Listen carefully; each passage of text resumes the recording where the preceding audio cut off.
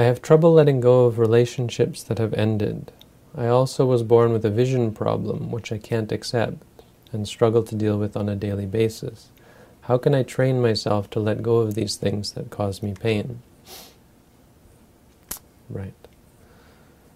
Absolutely. These are issues that, well, the first one is an issue that most people in the world have to deal with, except hermits living in caves.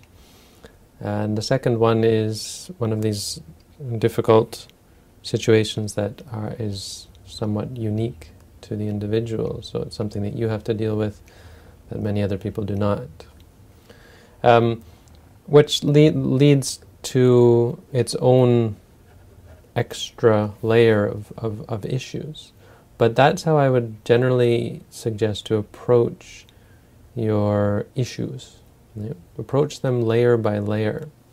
Focus on what is clearest in your mind, and get it clear in your mind, get a clear understanding of the different layers to it. So the first layer with the vision problems is maybe, one layer will be maybe for some people feeling sorry for yourself because you have the problem and someone else doesn't have, and normal people don't have the problem. Part of it might be the anxiety of being around other people who don't have this problem, or maybe having to wear special glasses that make you stand out, or having to answer all sorts of questions, or having to be led around by a dog, or carry a cane, or so on, or whatever. So there will be these extra layers to the problem before you can actually get to your own acceptance of it. Actually get to the problem. Same would go with relationships. So when the relationship ends, you feel sad about the relationship, but that can lead to depression. It can lead to self-loathing. It can lead to even self-hatred, when you can be angry at yourself. You're angry at yourself for what you didn't do to maintain the relationship.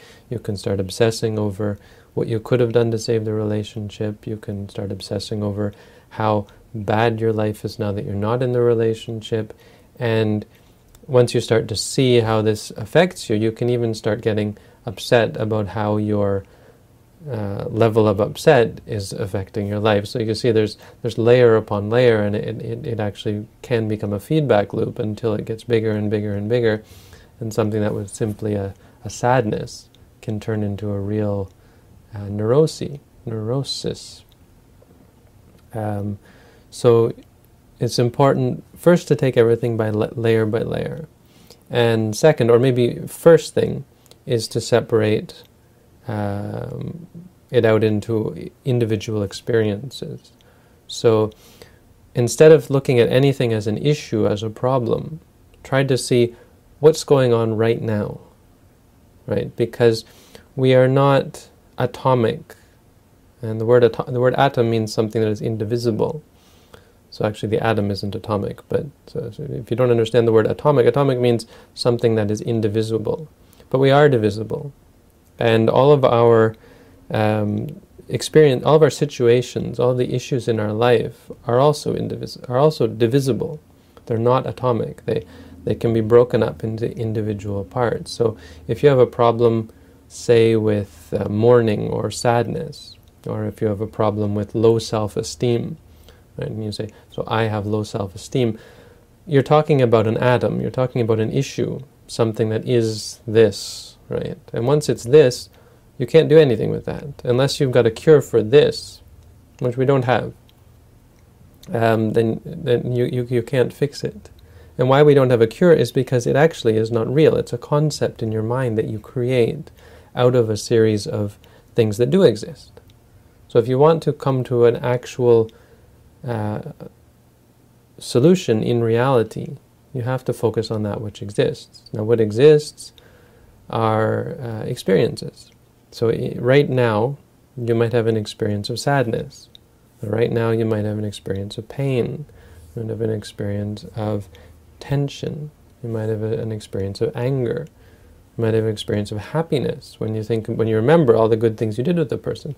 Happiness, and then sadness when you realize you can't have it, or you can't actually go any further with it as far as indulging in the pleasure of being with the person who you love, and so on. You will also have simple experiences, like with a vision problem.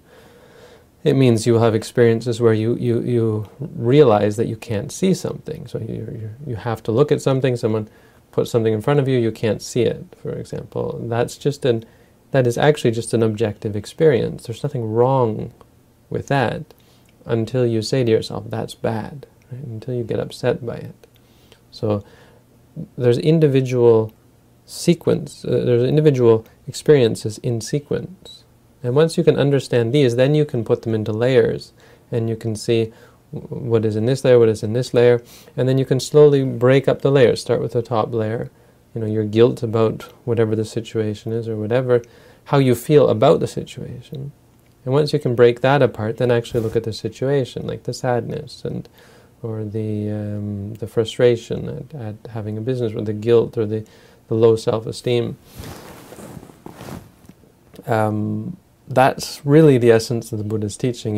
When they had this big debate about, I want to say 500 years after the Buddha passed away. My history's not that good, but it's kind of shameful actually. I should know all this. But whenever they made the Kathavatthu, this book in the Abhidhamma, would have been the third Buddhist council, which would have been maybe 300 years after the Buddha passed away. I can't remember now. Anyway, the thing was, they had all these bogus monks who were saying the Buddha taught this, the Buddha taught that, and finally there was one monk who was able to say what the Buddha taught, and he said, what sort of monk was the Buddha? The Buddha was a Vibhajjavadi, one who claims, or who teaches, who exhorts people to break things up. Vibhajja means to dissect and to break into constituent parts. So basically the five aggregates, or the six senses, or the elements, or those pieces, the building blocks that make up reality. Because if you can do that, then you can solve all of your problems, because you come to see actually that they're not problems, they're just experiences. And you come to see how this way of reacting is useless, that way of reacting is useless, so eventually you stop reacting in ways that bring suffering to you or to other people, because you see that they're unbeneficial, they're harmful. That's general, and it's sort of relating to what you experience.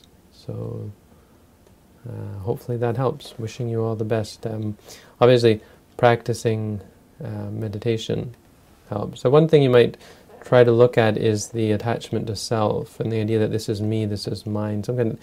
Might say in the West, ego. The idea of something that's causing me pain. And when you identify with the pain, instead of just experiencing it, now this is pain, seeing it just as an experience, when you have that ego attached, it makes all your problems much worse. So instead of pain, now it's my pain, and it's something that's on me, right? Something that I have to bear, which makes it much, much worse. Instead of just saying, oh, this is pain. It might be painful, but it will come and it will go. Once it's your pain, then it's a problem, because then you get angry about it and upset and frustrated as to why does my life have to be this way, and so on and so on. The whole ego, the I, if you can let that go, that's great. Obviously, practicing meditation, best way to do it. Try reading my booklet if you haven't already. I recommend that as a resource. How to Meditate by Yuttadhammo. Look it up.